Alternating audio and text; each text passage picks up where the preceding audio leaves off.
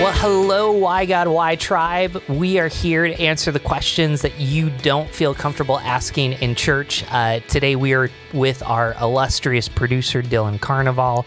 We're also here with our excellent co-host, John. And as John would say, I'm stupendous. So we'll go with that. My name's Peter Engler. That's true. You said excellent, kind of like Bill and Ted's Excellent Adventure right there. So hey, gotta love those 80s. So today we have a very special guest. I've been following him for a while. His name is Dr. George Yancey. He currently is a professor at Baylor. And the question that we're asking him today is, why does the election bring out the worst in us? And I think one of the things that drew me to George is the fact that he is able to talk about the issues without being polarized. And I give a lot of people credit when conservatives and progressives are actually critiquing you. You're probably somewhere right where you should be. So I'm looking forward to that. But going with this question, by this point, this is a week before the election. Yeah. There's probably been a lot more posts, a lot more, people upset. John, what do you think? Man, I remember the day when like the biggest form of political discourse was like lawn signs. Like that was as, divisive as things got, in terms of like, individuals expressing things. That was kind of like your lawn sign was your way of saying who you were voting for. That's still a deal. People still have those out there. I'm sure this week you're driving by a ton of them. But now it's like Facebook is one big lawn sign, and the lawn signs argue with each other, and it's all over the place. And then you got 24-hour news that's arguing back and forth about each other, and depends on which station you listen to. You're hearing this side or that side, and we're just in the midst of a really emotionally draining time, I think, for a lot of us. And so I know that a lot of us just want to push the pause button and ask this question, why does this bring out the worst in us? And that's why I'm so excited to have our conversation with Dr. George Yancey today. I think it's going to be a fantastic conversation. Well, George, let's get us started. When you think of the worst reaction, and it doesn't have to be Democrat or Republican, it could be, what are some of the things that really bother you during this political season? I think the things that bother me the most is when we treat the other side as if they're less than human. And of course, we can find examples both ways of which this happens. And some of the memes, I'm not a big fan of the meme. Because the meme could have this tiny grain of truth to it, but it's just so simplistic, and it's the opposite of critical, nuanced thinking. That I hate the meme, because the meme is just like a mean way to get a dig at people. So and a lot of people's minds don't get changed by mean statements and mean memes and all that stuff. Yet we just dive into it more and more. So, I think that's part of what I really don't like. On November 4th or whenever, I'll take a sigh of relief and say, okay, well, at least for a couple more years, we won't have to endure that level of toxic conversations that we have. Yeah, you brought up the memes. That's something that's really taken off in the last couple of years. Do you happen to have teenagers? I should have asked you that ahead of time. No, I do not. No, you do not. Well, yeah, I mean, but like I have a couple of teenagers, and one of them the other day, the president of Great Britain was on TV, and she goes, "Oh, I know that guy. He's from the memes." So like the memes are an entire country in and of itself. It's like a whole nother world, the memes. So yeah, you bringing that up, I think, is a really interesting point. I once posted on my Facebook, memes are the critical thinking like cotton candy is to nutrition. Just to make a point, and then someone turned that into a meme. So I guess you can't get away from it completely. But if you ever see a meme posted on my Facebook wall, I've been kidnapped, and someone else has got my code, because I just don't do that. That's really fascinating that you brought up memes into that, because I hadn't thought of that as a form of discourse, but that's really good. Yeah. Well, one of the things, that we're finding, and again, one of the reasons why I wanted to interview you was it seems like the loudest voices are the extremes. And so I just would be curious of your point of view on that and where that's led us. And I guess I feel like I'm wrong about this, but I feel like there's a silent moderate majority. And again, I just don't know how to kind of rectify that, because I feel like in this election, it seems to bring out the worst extremes in us. I don't know. How are you processing over that? Yeah, there's actually there was a survey, I want to say it's about a year ago or so, where they talked about the excluded middle, and I'm not exactly sure I remember the numbers exactly. I think it's like 30 to 40% of the nation fits in the excluded middle. I may be off, so please. But it's substantial. And then on the extremes, you have the extreme left and the extreme right, and they're there as well. So my best guess is that if we were to break it down, I think it breaks down to about thirds. A third that are on the extreme left, a third that's on the extreme right, and a third that's in the middle. And in the middle, you may lean one way or the other, but you're not engaging in the combat the way the extreme left, extreme right is. A lot of people in the middle, they don't engage in combat at all. And so when we're listening to voices, it's those on the left and the right. Now, here's another interesting dynamic, and I just read an article on this earlier today. The more partisan you are, the less likely you are to have friends who are of the other political persuasion. And that makes a certain amount of sense, right? I mean, if you're really partisan, if you're a big Trump apologist and Trump this, MAGA that, everything like that, you probably don't have a lot of liberal friends, and the reverse is true. If all you're talking about is resistance and how horrible Trump is, you probably don't have a lot of conservative. Right. Now, here's why that's so interesting, though. Research has shown the more we're around people who already agree with what we already believe, more around those people, more confidence we have in our beliefs, and the less likely we are to consider that our beliefs might be wrong. So when you're looking at the extreme left, extreme right, they're around people who think like them. We know that Facebook and Twitter is set up to feed them more of what they're asking for. So if they're looking at, I don't know, Ben Shapiro destroys affirmative action, and they click on that, they're going to get more Connerly destroys racial quotas. They're going to get more and more of that.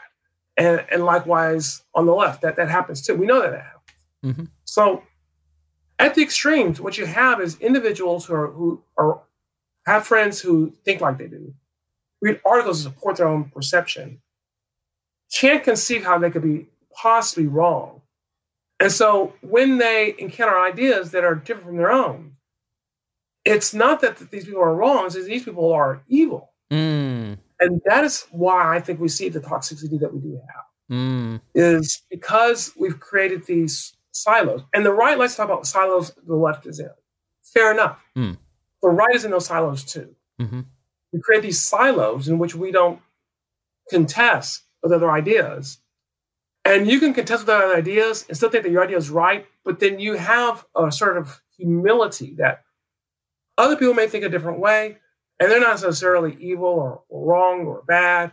They're different. You can have that sort of perspective, but that's lost in the extremes. And that, I think, is part of why we have the problems we have today with our discourse, with our rhetoric. Yeah. Man, that is so worth pressing into a little bit. So what do you think what's the driving force behind that? I'm sure we could give a few things maybe, but according to the way you see the world, like what are some of the driving forces? Maybe one, maybe two, whatever, that are driving that divisiveness. Okay, fair enough. Yeah. And now I have to play Mr. Super Duper Sociologist. Yeah. In order to really explain this. Totally. Okay. It's hard to argue. Are we more polarized now than ever before? We had a civil war. People actually took up guns and shot each other. So maybe not. Maybe that's a more polarized time. But we are really high in polarization. Why? If you think about it, the way we used to build a community was people around us. So if you lived in a certain town, your neighbors, people you went down the street to see, maybe people at your school. And you may kind of agree a lot, like because you live in the same city, but you have different ideas coming in. Mm-hmm. And so you may have strong feelings one way or the other, but you also interact with other folks. Mm-hmm. Now, how do we build community today? We've moved towards a place. And this is not just because of the internet. The internet obviously exacerbated this. Mm-hmm. We were already doing this through telephones and other types of communication. Now we're building ideological communities. So that now on the internet, your community is not the next door neighbor. Your community is the person who agrees with you halfway across the world. Mm. And you can reinforce one another. And then you get the algorithms that reinforce the material that you're consuming that tells you you're right, you're right, you're right, you're right, you're right. Mm. Then you get what we have today, where we have groups of people who cannot conceive how someone can disagree with them. Mm. And the only reason why they're disagreeing with them is that they're evil or they're insane or they're however you want to phrase it. And they don't encounter those people, so they don't humanize them. Yeah. And thus these beliefs develop. So part of it is just the development of modernization and urbanization has created these ideological communities, which I believe has created more and more polarization in our society. You know, what I'm curious about too, and when we have a professor on, so one of my favorite documentaries that I've watched it's about in the 1960s with, it's on Netflix, it's on Gore Vidal, who kind of represents being liberal, and William H. Buckley, who represents being conservative. And it seems like back in the 60s that you had these two individuals starting to debate, and it seems like that was planting the seeds to not just politics as a way of life or practical life, but politics as entertainment. And so I'm just kind of curious, you know, as we think about why it brings out the worst in us, how much do you think as a sociologist this has to do with politics as sport as opposed to the management and function of a country? Yeah, I do think sport's a good analogy. I love what you do on your Facebook page with the comparisons of who's the best in this area.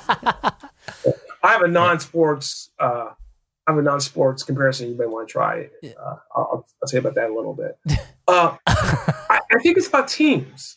You know, you're on the blue team or the red team. And all right, I know I work at Baylor, but I'm still a Longhorn fan. Wow, So, that has to be painful. it was last year, I tell you. Yeah. Very painful. Yeah. And last week was not a good week for us. Yeah. But anyways, what happens when and here's where I am not Mr. I try to be balanced. When I'm watching Longhorns, it's like Longhorns all the way. Mm-hmm. I want them to win. I don't care if the rest cheat. We got to get the win. Yeah. And when I watch a play, you know, I go, by golly, why did you throw that flag? Or why did you throw that flag? Mm-hmm. It is my team. And in a sense, now I'm not talking about if they go out and about and engage in violence or, you know, off the field. I'm talking about on the field. Mm-hmm. My team can do no wrong. Yeah. Except if they don't score. Mm-hmm. My team is in the right on all the decisions. Mm-hmm. And that's the way I see things. Mm-hmm. And, you know, and that's how I do it in sports. I think we're doing this with politics. My team can do no wrong. My team, the only thing they can do wrong is not score, not win, not get the win. Other than that, they can do no wrong. And I think that's what's happened. And so I think the analogy, the sports analogy, is an apt one when you think about it. I would say, you know, as sport, yes, but it's not as a participant in sport, as a watcher of sports. It's not as that. It's, you know, we're on the team too. Because you think about it, when I go to a football game, I'm not getting sweaty unless the sun's out and I'm in Texas and Austin in summer. I'm not getting sweaty. I'm not hitting anyone. Mm-hmm. But in politics, I get to, at the very least, I get to vote. And sometimes I may even send money in. So I'm actually participating in my team. And they can do no wrong. And I think this is the source of hypocrisy, and this is the source of dehumanization, and this is a big source, the sort of my teamism that we have. And it's driving our politics right now. And I think it could have some very dire ramifications. I don't know about you all. I'm worried no matter who wins after this next election. Because because I don't know what our country is going to do, especially if it's a close election. Could we survive a 2000 election now? I don't know. Mm-hmm. I don't know what that means. Right. So I have some concerns about what's happening. Yeah, that's one of my questions that I was thinking about for you as we were anticipating this conversation, is like imagining that you have a crystal ball and imagining what the other end of this election looks like as you see it now from your seat. And obviously, you know, even as we're recording this conversation, the election is taking place because, you know, people are voting online now, or not online, but voting absentee ballot now more than ever before. So that's actually happening. But what do you anticipate is the other side of this? Do you think a 2000 kind of outcome is a possibility in this? How do you, if so, how does that practically play out if that happens today? Sure. Let me say, as of right now, October 9th, if you asked me to predict the outcome of the election, I'll predict that Joe Biden will win. Okay. Based on right now. Could that change? Sure. Of course it could change. Yeah. But that's my prediction right now. But what if, and I would predict right now a significant, I won't say landslide, but at least a significant win where it's pretty clear that he won. That's my prediction as of right now. Once again, I may be looking foolish by the time this comes out, and that's fine. Yeah. But what if it's close? What if he wins because of Florida or of Ohio or Michigan, where it's razor thin? What will happen there? I think if it's a sizable, doesn't have to be a landslide, but a sizable Biden win. And Electoral College in 2016, Trump had a sizable win in Electoral College. There's no one or two states. You could take a couple of the states, give him to Hillary, he still won. So he had a sizable win. If Biden has a sizable win, chances are for at least a little while, there'll be some legitimacy. But I am concerned by some of the things Biden's talked about doing or not talked about doing that could take away that legitimacy, and that could be problematic. If it is close, no matter who wins, I think it's going to be very difficult. What that actually looks like is scary. I mean, I'm thinking some possibilities of what it could look like. What's scary, what could happen in our country when people don't feel the government is legitimate. And I'm fearful in a close election, no matter who wins, that people will not feel the government's legitimate. And then, there's all sorts of scary things that can happen.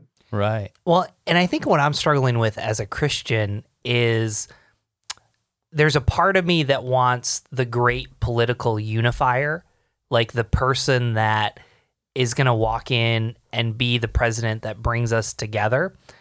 And it's like, how close is that to looking for a savior? So I'm even trying to think back, who are great political unifiers. I mean, I think Abraham Lincoln comes to the top of the list. I think we're finding out that the story's a little bit more complicated historically, just his response in the Civil War. I think conservatives would argue that Ronald Reagan was probably the great unifier. I think liberals would argue that FDR was the great unifier. And there's a part of me that pushes back against myself. It's like you're asking someone to essentially be a savior, but then there's also no one really wants to be president. And all of a sudden, so how do you, as a sociologist, as a Christian, how do you kind of walk that fine line with these, because it's becoming increasingly less desirable. Like when I was a kid, sure, maybe become a president. I don't see kids my age or, at this time saying that's what they want to become, and rightfully so. Yeah. Yeah, I think it's very hard. It's going to be very hard to be a unifier in a country so polarized. I'll use COVID as an example. When we look at things such as masking, shutdowns, things of this nature, they're all political. Democrats want shutdowns, Republicans don't. Democrats want masking, Republicans don't. We're talking about disease. We're talking about a virus. And instead of looking at the research, and my point of view, the research I've looked at shows, I think shows that shutdowns don't work, masking does. And so why not look at the research and go, okay, let's not shut down the country. Let's use masks. Let's use social distancing. Let's get it under control.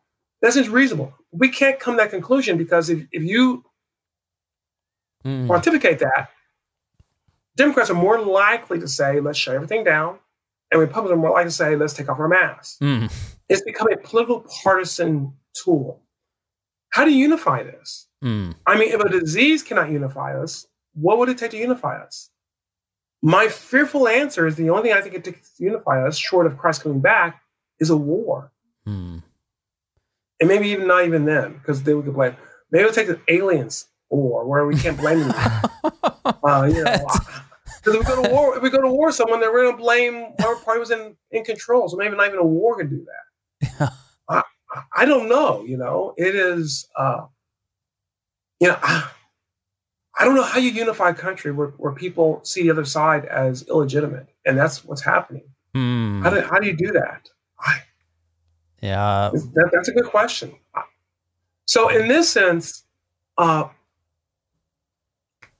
it's hard for me to totally blame either political party for not unifying, since I don't know if you can. I can say, though, that neither party is acting like they want to unify. I can't say that. And neither one's really trying to unify. But even if they tried, could a truly unified country as fractured as ours? That's maybe that's why they're not trying. In trying, they may make it harder for them to succeed. So I think that is something that's worth thinking about as well. Yeah, wow. I mean, it sounds like as you're describing, there's this sense of individualism maybe that's rising to the surface that we as a society have always kind of embraced. Kind of the American mindset is kind of this individualistic kind of mindset anyway. But like the longer that plays out, the more intense that becomes, the more that we lose sense to anything bigger than us, and we become our own reality. And I think as if I'm hearing you right, you're describing this sense in which we're kind of tribeless, so to speak. Ordinarily speaking, we would have had people around us to balance us out, to give us perspective, to give us wisdom, and we just don't have that in our current state. Am I understanding you correctly in that? Yeah. And I think individualism plays a role, but maybe in a different role than the way that you're looking at it. Okay. Yeah. That's good. You're the professor. I'm a student. I'm not a professor of political science. Okay. Well, yeah. Just a professor. I'm not a professor, so that's good. Yeah. I wonder whether or not individualism has created an atmosphere where people want meaning. And Christians are guilty of this too. So even though I'm a couch in this way, trust me, I've seen a lot of Christians that are also guilty of this. If you don't find meaning in God or something like that, you'll find it somewhere else. And one of the avenues is politics. So for some Christians, even though they say they're Christians, they find meaning in their politics. So if you're a critical race theorist, and that's where you find meaning. You find meaning in correcting our racialized society and ending white supremacy as you see it and things of this nature. That's where you find meaning. Anyone who gets in the way of that meaning is an enemy and has to be dispatched. In the sense, they're like Satan. Right. They're like we treat Satan and demons. That's how you see them, because they're getting in the way of accomplishing your goal. I wonder if individualism has driven us towards that. Towards looking for meaning in other ways. And one of the ways some people will find meaning is in their politics. And politics, it may be that is not necessarily the R and the D as much, but if there's a certain issue that drives you, environmentalism, for example, you wind up being a D, even though environmentalism is a thing that you find meaning. And therefore, even though being a Democrat or a liberal is not what you're finding meaning, is environmentalism, this is your team now. And the other team has to be. Right. And so that could be, I think that's part of what we're seeing happening here today. So I'm going to butcher this quote, but Scott Sauls, who wrote the book A Gentle Answers, used it. It's shown up a lot from you, and you can correct me if I'm wrong. You said, I've struggled in academia because I'm a Christian, and then I've struggled at church because I'm black. And I guess I'd love for you just to expound your experience, because, just we want to so simplify everything. And I think one of the reasons that makes your story compelling, and I think you're writing a book, is because in some ways, I could probably sense even from that small quote, you feel a little politically homeless, in the sense of, I can't call one party each. Did I get that quote right? Number one, but then number two. I mean, the quote is, I face more racism. I face more discrimination as a Christian in academia. It's not even close, than as a black. But outside academia, I face more discrimination as a black rather than as a Christian. So that's a precise quote for what's worth. So I would say right now my home is the American Solidarity Party, which is a third party. So in that sense, I'm not politically homeless. I'm politically homeless if you look at the Republicans and Democrats. I don't want either one of them at this point. Mm-hmm. And so that's where I'm at. That's where I put my energy to. I'm a member of the American Solidarity Party. I do think that Christians have to be careful. And I went through a stage in my life as a Christian where I did not vote because I didn't want to be involved in the secular system. Mm-hmm. Now, I'm no longer there, okay?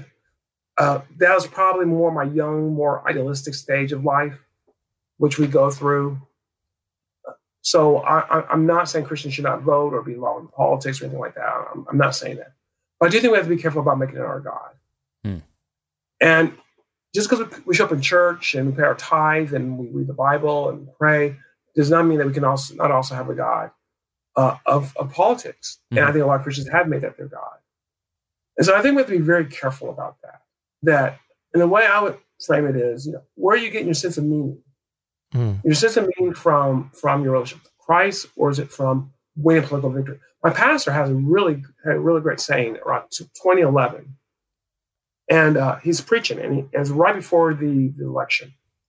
And he said, if you wake up tomorrow and you find the election results and you think we're saved, or you wake up tomorrow, find the election results, and you think we're destroyed, either way, you have put your faith in the wrong thing. Oh, because you have thought that winning the right person winning or right person losing was our salvation or was our destruction. And I like that. I'm paraphrasing it, of course. But I like that perspective. So I have friends on the left, more Democrats, friends on the right, more Republicans, and then some friends vote independent. I can live, I'm cool. My Christian friends voting for Democrats or for Republicans. I don't agree in that I'm going to vote for them, but that's fine. Where I struggle more with is when they vote for that because they think this is their salvation. And their party loses. It's the end. And I just don't believe in that. It'll change life, clearly, but it's not the end. Yeah. Wow, that's a deep statement.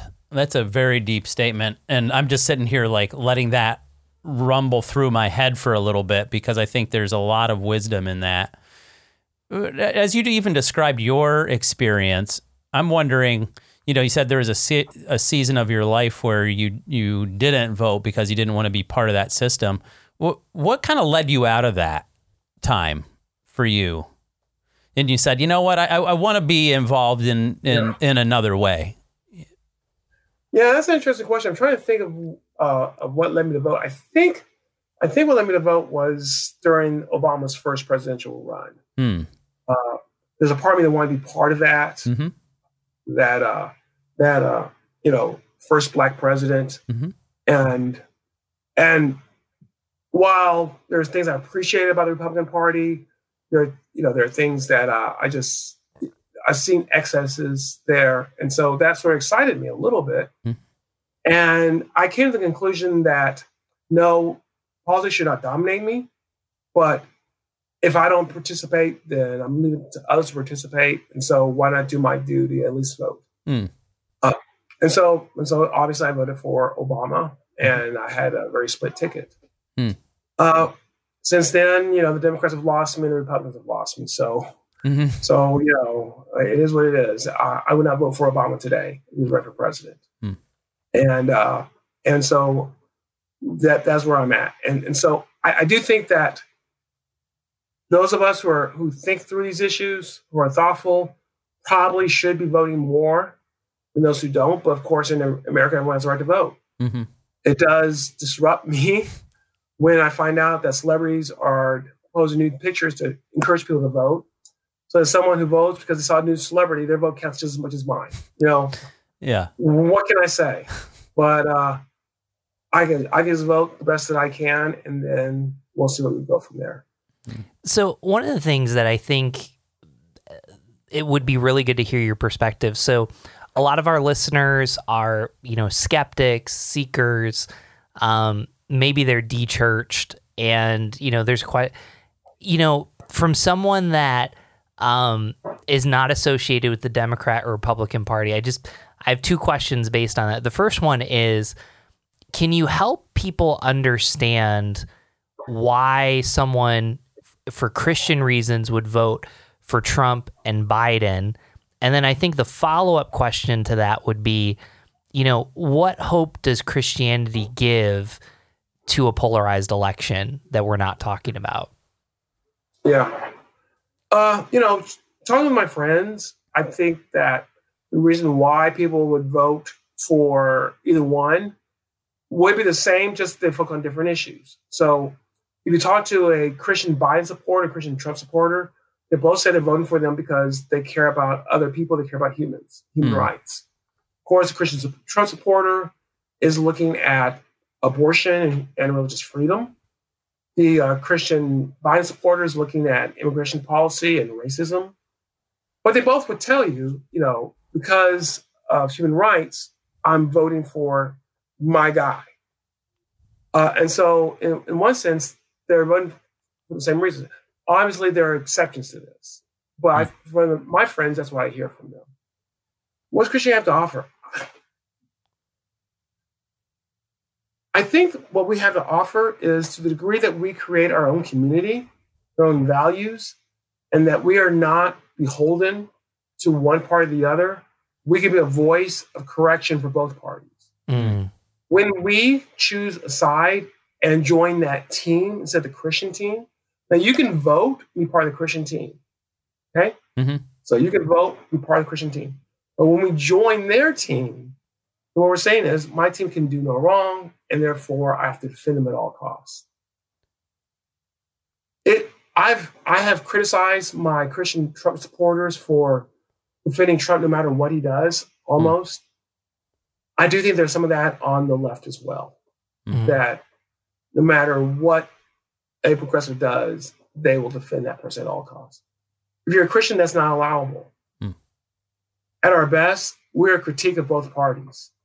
At our worst, we give ourselves totally over to a political party instead of Christ. And I fear many Christians on both sides of the aisle have come to the worst. So if we could really have a community, across political community, across racial community, and be a critique of both parties, I think that we would show a way towards having values that transcend political parties. But as long as we are going to either be on Team Trump or Team Biden, that won't happen. Wow. Yeah. I mean, that's such a beautiful way to describe the possibilities of what Christians could bring to the table. Unfortunately, like, my heart aches a little bit as you describe that, because I'm like, oh my goodness, it seems so far away at the same time. Like I see such, we're so easily influenced on either side. I'm not picking sides here. I'm just saying, on either side, we're so easily influenced to join that side and dig in our heels and defend no matter what. Can you paint a little picture for us, like what it might look like if we were to live this out practically, like calling the system out for in this way or that way, and living in that maybe uncomfortable in between? Honestly, it's not a comfortable spot to be torn back and forth. That's certainly, but following Jesus was never supposed to be comfortable, I guess. So could you paint a picture for us of what that might look like? Yeah, if we had a Christian community that was not beholden to either party, we would probably have both parties supporting us and mad at us at different times. So what if we had a community that pulls away from not from party membership, but from really making the party your idol. Mm-hmm. Pulls away, works with other Christians of different political persuasions, and at times unites together. I'll give you an example on immigration. Mm-hmm.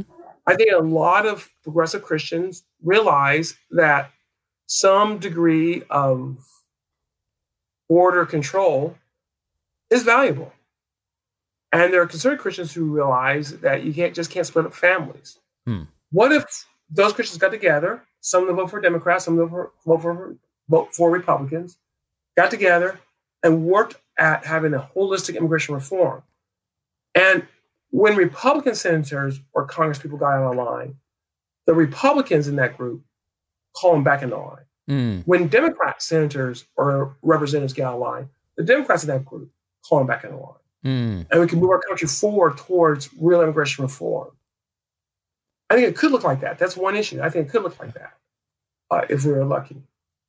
You know, George, it just makes me think of an example. I just talked with someone that was associated with politics, and this was probably about a decade or 2 decades ago, but you know, Ted Kennedy was involved, a Democrat, and of course, the Shriver family have all helped people with special needs. And, you know, it made me think about this example that, you know, here's Ted Kennedy, one of the most liberal senators working with Republicans on a bill with people for special needs. And what you just described there is we have seen that in politics. And, you know, I'm careful, you know, I love history. Like, I don't think it's a Henry Clay compromise, you know, and I think Henry Clay, you know, again, some historians probably going to tweet us and tell me I'm wrong. Like, he was trying to like stop the Civil War just by putting all these compromise, and he was a great politician, but I think long term, but there have been moments that you're talking about. I think of Matthew Soerens, who has both supported Trump when Trump does things for human trafficking, but then supported Democrats for caring about refugees and immigration. And there's just these beautiful examples that we don't have to work as hard as we think we do to find common ground in Jesus, even while having a different political perspective. Yeah, I agree that we could do this. It'd be very, very difficult to do. You know, I was thinking about Bono, who worked with George Bush, who probably is not considered a Republican, but the issue was world hunger. Bush was open to working with him. Bono was open to working with him. And Bono, I got that right. That's the YouTube singer? Yeah, Bono. Yeah. Bono, okay. All right. You're good. See, Yeah. I'm a professor, but see how badly I messed that up? Bono. Bono, Sonny Bono. That's way back. Yeah. Bono. I think about him, you know, I think that's an example of Christians could do. I assume that they have different political persuasions, and yet world hunger was the issue. We do have issues out there that are so pressing. Human trafficking. You don't be a Christian who want to oppose human trafficking, obviously. You know, we could work together. And it's sad that we don't. It's sad that we have engaged. Here's my test. If you're a Christian, if the way you sound politically is exactly like the way a secular person sounds in your political party, then Christ has not shaped your political ideology. You just adopted the ideology of that political party. Wow. So if we could stop doing that and actually work towards kingdom goals, it would be such a powerful witness in our society. So our question's been focused about what's the worst in us. You know, we're recording this right after the vice presidential debate. So I guess my question to you is there anything in this season that's revealing the best about this country? And of course, this is going to air, you know, right before the election. I guess I'd be curious if you're seeing anything good that's coming out of this. We've been pretty down, and we'll get to the Jesus question, don't worry. But I guess I'd be curious from your perspective, what are you seeing that's good in this season?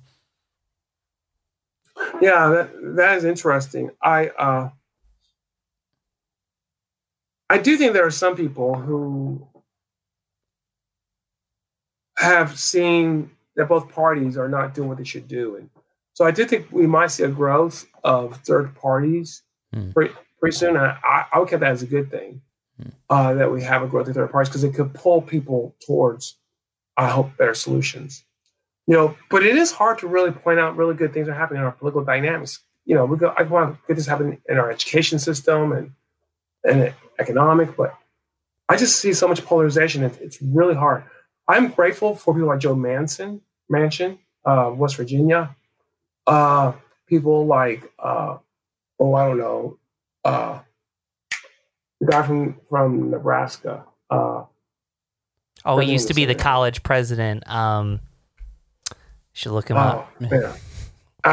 I appreciate him, even though I can't remember his name. Yeah. I appreciate people who are willing to work with others across the aisle. My concern is there's just so few of them that's why we don't get things done. Ben Sass. Ben Sass. There it is. Yeah. Wow. That's really good. I think this conversation has been so enlightening and given us so many things to think about, and I think challenged us in some really appropriate ways. And I hope for people, like Peter said, our goal of this podcast is really to give people who have deep questions about God an opportunity to ask them, even if they aren't, part of a church, that they could ask them. And I think you've done a really good job of painting what a Christian perspective of this could be. Not that we certainly have lived that out in our country as well as we could. So, but I think the ultimate picture of that, of course, is with Jesus, and what would Jesus have to say about this? And that's how we end all of these times, is just reflecting on Jesus and what he would have to say about this. So, Peter, you want to go first? We will let you have the final answer as the professor, and we will just do our best to fumble around with it ahead of that. Sure. I'm coming back to what George said, that his pastor said, that if you wake up and you either think it's the end of the world or you're celebrating, so joyously because your candidate won, and this is the week before the election, there's something about your heart. And I go back to Ephesians 2. Paul, the writer of Ephesians 2, says, Christ himself is our peace. And I think we misunderstand peace. Peace is not just the ceasing of conflict, the ceasing of violence. Peace actually has to do with shalom, which in the Jewish sense is wholeness. And I think the reminder to us, about the politics bringing up the worst in ourselves, is the bad news opens us up for the good news. So, the fact that this conversation has been more negative helps us realize where we're actually putting our hope, and it's probably not in Jesus. And I think what that doesn't do is that doesn't make us passive, that we have peace and wholeness in Jesus. It actually makes us want to make a difference in this world. So whatever candidate, whether it's Joe Biden or Donald Trump, that doesn't change the fact that we value every human created in the image of God. That means we care about the issues of abortion, racism, redlining, and all of those things, because ultimately someday we want to, in human trafficking, we want to work our way to experience the peace that we'll have in heaven. And so for those of you out there that, why is this bringing out the worst in us? In some ways, the bad news opens you up to the good news for you to be part of a world that you can make a difference through Jesus Christ. And in some ways, I hope you all vote. It doesn't matter who wins. And the call of the gospel, the good news of the gospel is this: whether I'm the one that's benefiting or I'm the one that's ostracized, whether I'm the one with opportunity or without opportunity, I'm seek to love other people outside of my tribe in such a way that they can experience the power, the grace, and ultimately even just, removing the challenges and barriers. And I think that's what Paul does in Ephesians 2, is he says the wall that divided Jews and Gentiles has come down because of Jesus. And I think we have to not just say that or proclaim that, but we have to live that out, no matter if you're Republican or Democrat. So, good stuff. Yeah, I mean, I think about Jesus in the midst of this. I think the last conversation we had about the election, I talked about Barabbas and Jesus, and I think that's a very real, it's still, even in the context of this conversation, that's a very real analogy. But I think about Jesus before Pilate, again, at the crucifixion.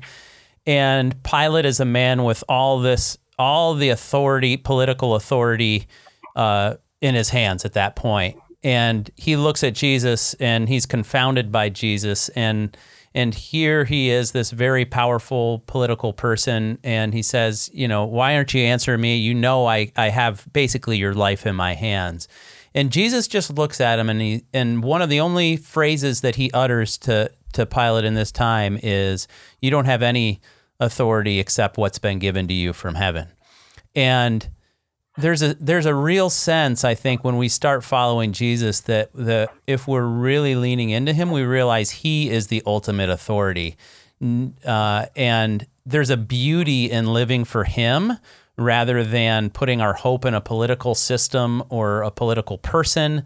There's a beauty in following Jesus that it might cost us things in this life, just like it led to him being crucified, but in the end, it's worth it. And I think it's very essential for us to grasp that following Jesus is worth it, even if it comes at a cost, and because he's the one with true authority. And that's humbling, but there's also something peace-giving about that at the same time. So that's how I don't know. That's where my mind goes with this. George, we'll let you finish it off, though. Sure. It's always humbling to think about Jesus and his role in our lives. And, how would Jesus think about this? I mean, Jesus constantly told us that he is the bread, he is the truth, he is the life. That's through him that we find salvation. And salvation to me is not just fire insurance. It is also living a full life, living a fully human life, living out our calling, living out our purpose. Mm-hmm. I don't think Jesus intends for us to have insufficient purposes. And one of the sad things about politics is, even though issues could be life and death, drastically important, I don't think politics provides us with that sort of purpose that Jesus can provide us. To some degree, I feel bad for some of my far left, far right friends, whether they're Christians or not, because they're seeking something that's not going to give them the fulfillment they want. They're seeking something that is going to be inadequate, and I know it's going to be inadequate, but they're not willing to stop and think about it at this point in time. So I think what Jesus would want, regardless of who wins, is a body of Christ that is focused in on following him, on not being so beholden to one group or another that you can't critique them or say anything good in other people who disagree with that group.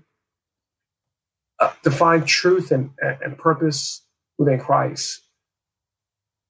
It doesn't matter what political party that you're in order to find that. It matters in your relationship with Christ. And so I think everything starts off with that relationship. And then once that relationship is established, you might want to start thinking about where you want to vote. But voting is not going to create that relationship. That relationship only comes because Christ allows it to be, and we've accepted his invitation. And we're moving towards the fulfilling lifestyle that he's going to allow us to have. So that's where I would come from on this. And so it does disturb me when especially I see Christians. When I see non-Christians, I have a 3-year-old. He gets dirty. It's what 3-year-olds do. A non-Christian who is wrapped in politics is what they do. But it does disturb me seeing Christians get so wrapped in politics that they believe that whether Trump wins, he is the angel and everything's gonna be okay. And Trump loses, then it's gonna be the demon. And everything's gonna be, that sort of thing we got to get away from. And that's probably why I end up there. Wow, Dr. George Yancey, he has a column on Patheos if you want to read more of his material there. He's working on a couple projects. So for those of us in academia, those of you, I'm not in academia anymore. Yeah, well, we're kind of, we're on the edge of academia. We're on the edge. Yeah. So make sure you follow him there. My name's Peter Englert. Make sure you go to whygodwhypodcast.com, leave us a review on your podcast app, and then share this episode using hashtag WGW Podcast. Thank you so much for joining us today.